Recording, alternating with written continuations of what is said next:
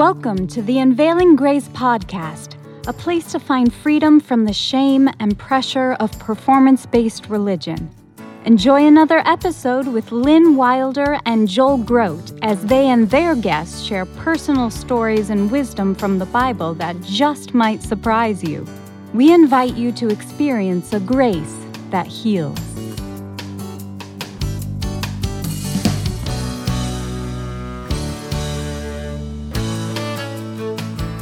Welcome to another episode of the Unveiling Grace podcast. I'm Lynn Wilder.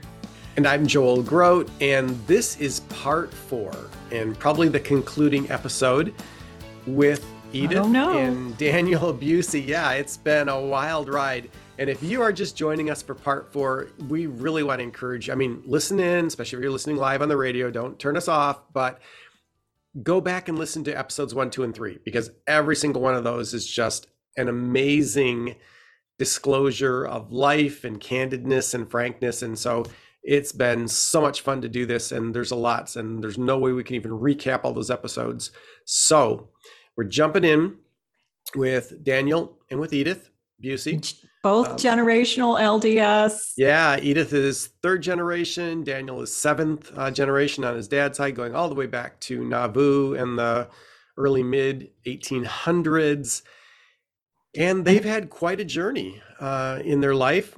And so we're going to jump into that story with them. Okay, so when we ended last time, Edith was talking about what had led her to start questioning her LDS faith and background. And there were a couple of things that she ran into historically. One of the things was the second anointing and that whole practice, a secret ritual that's done in the LDS temple. It's by invitation only.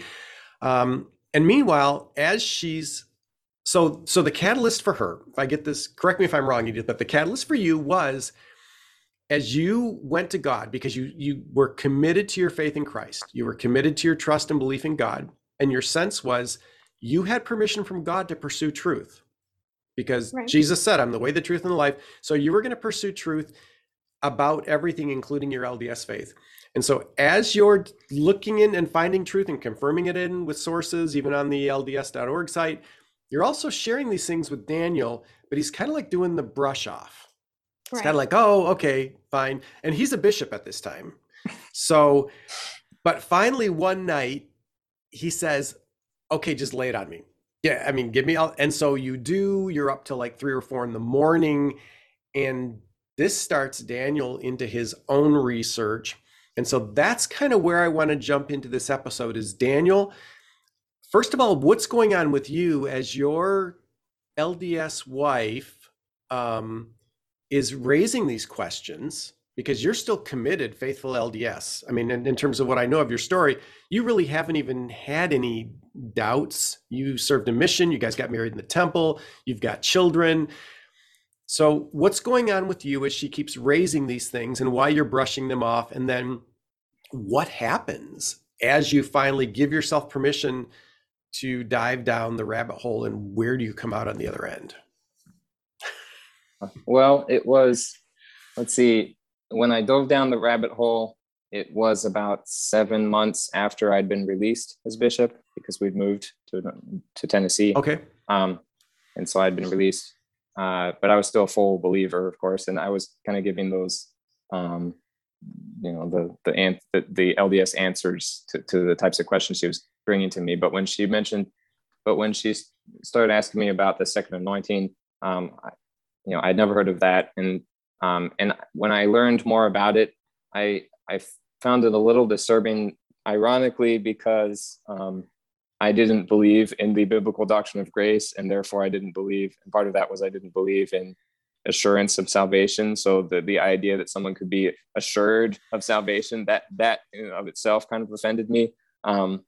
Because it's not only assurance of just like being saved, it's an assurance of eternal life in the presence of Heavenly Father. It's being assured that you are going to make it to the highest level of the celestial and kingdom. Godhood. Yeah. And Godhood is part of the second which anointing. For a full believing Latter-day Saint, that's kind of as important to them as salvation is. I mean, that's salvation. Exaltation and salvation get kind of conflated. So that was in probably late February or early March of last year. So it was less than a year ago. Okay, so 2021. All right.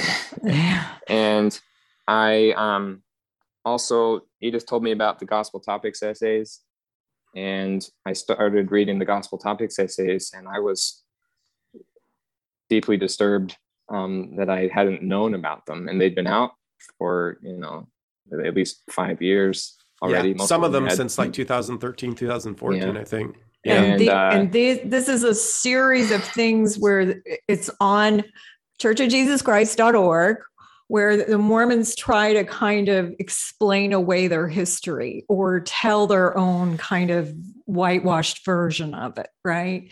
So that the idea being that if you hear it from an anti-Mormon source, oh, you're going to be surprised and leave the church. Well, if I hear it from an LDS source, I might be more likely to kind of accept it and not run away from the church. Right. So the church has done a number of these gospel essays. And they specifically picked topics that, they didn't do the survey, but there was a survey of former Mormons and ex-Mormons in terms of what were the troubling ideas. And so the top topics were the Book of Abraham and the fact that Joseph really didn't get anything right in terms of what he said, these papyri said, and the Book of Mormon, and the fact that it doesn't have any geographic anchoring in the real world, and that Joseph translated it, putting a seer stone in his hat and looking into his hat. The various versions of the first vision. And polygamy. So all these polygamy, Joseph's polygamy. And racism. So all the things that when Mormons originally would ask their bishop about, they would say, well, that's just anti-Mormon rhetoric. Those are just half-truths. Don't trouble yourself about that. Only with the internet, people started doing the research and they started realizing there was actually really good factual evidence. And so they were going back to their bishop and saying, wait a second, this is here. And so people were leaving in large quantities. And so the church begins systematically addressing all those hot button topics and trying to do so in a way that did as much damage control, but they had to admit the stuff that was factually true. And that's what I'm guessing you probably found disturbing, was how much the church was willing to admit, or had to admit, was actually true about these topics. Yeah. So that learning about the difference, not just the different first vision accounts, but the timing, of when, because I always assumed in my mind the narrative that I had seen in LDS films and stuff, where Joseph is telling about the first vision well before 1830, and that's a false narrative. So that really bothered me, and then the Book of Abraham, of course. I had already had my mental shelf was already heavy about polygamy issues from the year before, when I read Saints volumes 1 and 2. And so I was already a little concerned about some of that. But then after I read the Gospel Topics essay, and then the kind of the essay within the embedded link within the essay, because they don't want people to see stuff right away. I kept diving further and further into that. And everything just kind of fell apart really fast. I couldn't believe in Joseph Smith anymore as a prophet. And I hung on, I lost my faith in Joseph Smith right away. And then I tried to hold on to the Book of Mormon for another week or two. It was like, well, so the Book of Mormon has to be true. So maybe God just used a false prophet somehow to bring about the Book of Mormon. I was trying really hard to.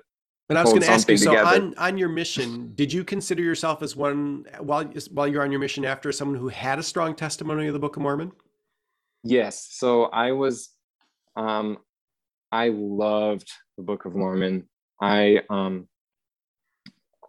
In my late teens and early 20s, I read the Book of Mormon cover to cover in 6 languages, multiple times in some of the languages. Okay, that's the first time this podcast. You have officially, in terms of anybody we've interviewed, read the Book of Mormon in the most number of languages. So That's and in crazy. 3 alphabets. So and what? And, Three and in alphabets. 3 alphabets. Yeah. So Wow. and Daniel's I a worked, lawyer, by the way. Yeah. Go ahead. I worked really hard on my mission, really, really hard, and I always was trying to, do the right and it. Where did you serve your mission? Be in good standing with God. I served in the Republic of Armenia, Southwest Asia. Ooh. Okay. Wow. I mean, I really, really, my whole life, I wanted to rescue people from, the darkness, and bring them to the restored gospel, or what I thought was the gospel of Jesus Christ. So for you, it wasn't something you let go of lightly. So what were the main contributing factors to finally saying, okay, no, I can no longer accept this as scripture? We already talked about some of it, that, lack of evidence, but it was just my background, as I used to be a litigator. So I've had lots of jury trials, and I've conducted hundreds of depositions. And so it seemed like I was learning all of the impeachment evidence, that I didn't know about, that impeached the credibility of the 3 witnesses. I mean, the credibility of Joseph Smith, and the credibility of the narrative that I've been taught my whole life of the restoration. From there, where was your next step, spiritually speaking? Because I mean, that's a big step off of a very tall, narrow platform in terms of belief in your whole life, and now you just stepped off of that into what? I very quickly became agnostic. I kept trying to pray for a couple months. I stopped praying with the family and with Edith, but I would still say a morning prayer and a night prayer, kind of out of habit, just in case there is a God. At least he might remember that I was still praying to him. And then keep the bases covered. Yep. and I started attending a church with a friend of mine. And I thought that was really interesting, but I was kind of investigating. I was going off in lots of different directions, reading lots of different types of books and things online. Give us an example of some of those. I want the audience to know what kind of things you were delving into. Some of the books I didn't even finish until after getting saved, but I still had them on my shelf. I finished them, but I read a whole bunch of books. I have with me my 4 favorite atheist books are these 4. So there's The God Delusion by Richard Dawkins. Yep.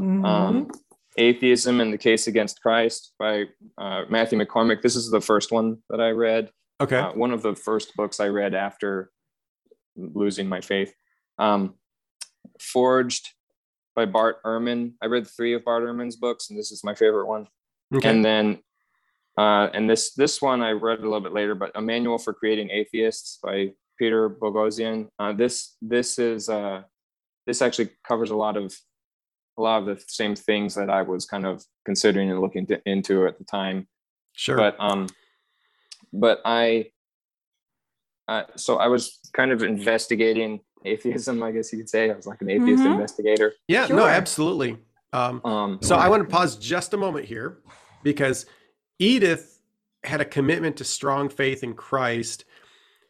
What's happening with you as you watch Daniel? Because you're the catalyst for him, like moving away from the church. And now you're watching him not just move away from faith in the LDS religious system, you're watching him thoroughly investigate atheism, agnosticism. What's happening there with you? I was really worried. Yeah. Because I knew what I believed and what I wanted to believe. And just seeing him go from one extreme to the other, I was super worried. I did not know how to get him to start thinking critically again, because I didn't think he was. But I knew he had to have his own experience and come to his own conclusion, just like he had allowed me to. I know he was scared when I was going through what I was going through. I know that when I stopped wearing my garments, he was like, "What are you doing?" You know? Yeah. So, but I knew he needed to go through his own experience, and I needed to let him do that. Wow. Okay. And as you get a little farther down the road, you can see these things as God's hand in them, right? And you're, I think, where I am now as a Christian after 15 years, much more patient and much more willing to trust God and to do the work. Yeah, I think maybe he'll get to it in a little bit, but it's definitely changed our perspective on other people, on our own children, on ourselves. Like the patience that we have with our children is like, where was this 5 years ago? You know, when we were like, you have to get baptized, you have no choice. Yeah. Well, because performance-based religious systems are that, because you have got to do the performance steps or you don't measure up. And so as parents, there's huge pressure to make sure your children do all their performing right. Otherwise, they're going to miss out. So yeah, that's fascinating that you've seen patience with your children grow as a result of your changing relationship with God. Okay, so I want to go back to, okay, go ahead. Just real quickly, I wanted to say, when it comes to the children, because a couple of years ago, our oldest son actually came to me and he's like, I don't believe in God. And at that time, you know, we were still very much LDS. We were like, where? What? Like, no, this is unacceptable. Yeah. He still doesn't, by the way. He still doesn't. But okay. Yeah. But after this experience, we're like, he needs to have his journey, and we need to be there for him when he needs us, and you know, whenever that is, and allow Christ to work in him when it's time. Yeah. And pushing him one direction makes him go the other, you know, you realize, except that the Mormon shame and guilt is so strong that people will go the way that people are trying to make them go just because of that, right? Yeah. But you've removed that from your kids, which is wonderful. Yeah, fantastic. Okay, so back to Daniel. So you do this really thorough investigation of atheism. I mean, you're basically reading the strongest arguments out there for it. I mean, you're reading Dawkins, you're reading Ehrman, you're reading... Yeah, I read 2 books by Sam Harris. Hitchens. And one by Christopher Hitchens. Mm-hmm. I was noticing some things. So it was like a breath of fresh air hearing reading some of the things they were saying, because a lot of what they write is... it goes against feelings-based belief systems. Right. And so I was like, yeah, here's someone who's logical, you know, and you know, wanting to rely on evidence instead of, or on, you know, things that can be measured, and, you know, instead of on people's feelings or some spiritual experience. Totally not knowing. That made it attractive. But the Bible's evidential, reasonable, logical, all of that. We had no idea as LDS, did we? Yeah. So then what kept you from just continuing that track? So where... So I think there were a few things. One thing, on Easter last year, I think it was Easter Day, I told Edith that I thought maybe Jesus, like the real historical Jesus, was a lunatic. And I didn't say it in a mean way. I didn't mean it that way. Like I just meant because I really believed that there was a historical Jesus and that he claimed to be the Son of God or divine. And I didn't believe in the resurrection anymore. And it was Easter Day. And so I and Edith started crying, and that made me feel really bad that I made her cry, you know. But and so and also just knowing how many good Christian people there are out there, it made me not want to feel hardened towards Christians the way some of the authors of these books I was reading were. And because most of these books that I have read, they spend like the last third, from half to a third of the book in most of these books, like ranting on ranting on Christianity. I mean, it's not their analysis portion. It's just their portion where they go all out. And I mean, you know, this A Manual for Creating Atheists, you know, he says early in the book that he would never say, you know, he would never try to tell another person what path to take. But then later in the book, he's saying all kinds of crazy stuff, like that people who believe in God should be diagnosed, you know, with these mental disorders and be able, you know, and all kinds of crazy stuff. Yeah. But which is another why thing they talk about a lot that none of them can leave alone is abortion. Every book, they always have to bring up abortion and say stuff about abortion that I know isn't true, or that I know is just fallacious. And so that was the other thing that kind of bothered me about these authors. So I'm like, okay, but just because they say some things that I disagree with, you know, these other things they're saying are attractive to me, and they're saying things that I feel, and they think the way I'm thinking right now. So I kept on reading, you know, these books. But I think that kind of softened me enough to be able to read other authors. You know? So then who introduced you to other authors then? Let me see. Well, some of the Christian apologist names I learned from the atheist books. So, and I can't remember. So if you've got people like Lee Strobel, Case for Christ, you've got J. Warner Wallace. Yeah. Mm-hmm. But anyway, I started reading Christian apologetics books, and the first one I read was by J. Warner Wallace, Cold Case Christianity. And Cold Case, yeah.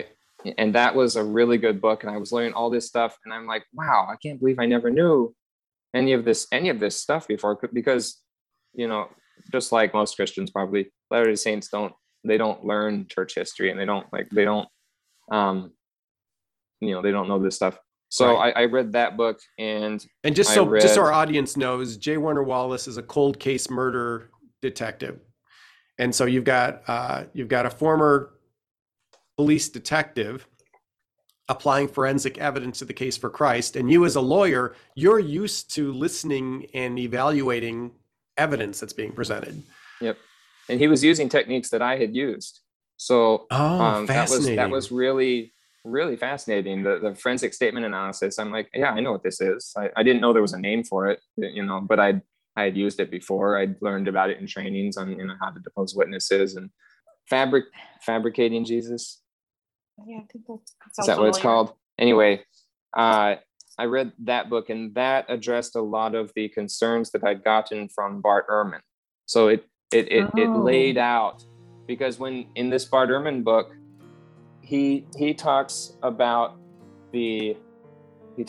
about the Gnostic Gospels, and he presents that narrative that what we have today is the Bible is just, you know, people picked and choose, you know, that the Christianity was built over several centuries, a certain narrative of a certain type of Jesus, and that they took those Gospels and created the Bible that way, and that's a completely ahistorical narrative.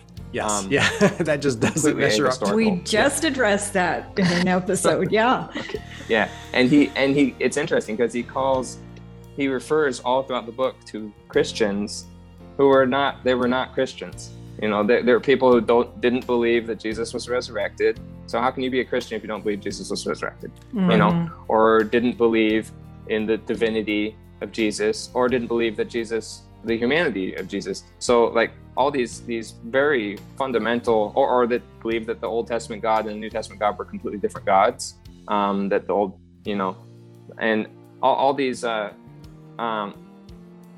beliefs that are not Christian beliefs, and when you call those people Christian, and it's the same thing in these atheist books, you know, that say that Adolf Hitler was a Christian. You know, he just didn't believe Jesus was a Jew. Like, well, that's, if you know your Bible, that's not a Christian. Yes, I'm sorry. That's like saying Adolf Hitler was so far from being true. Yeah. So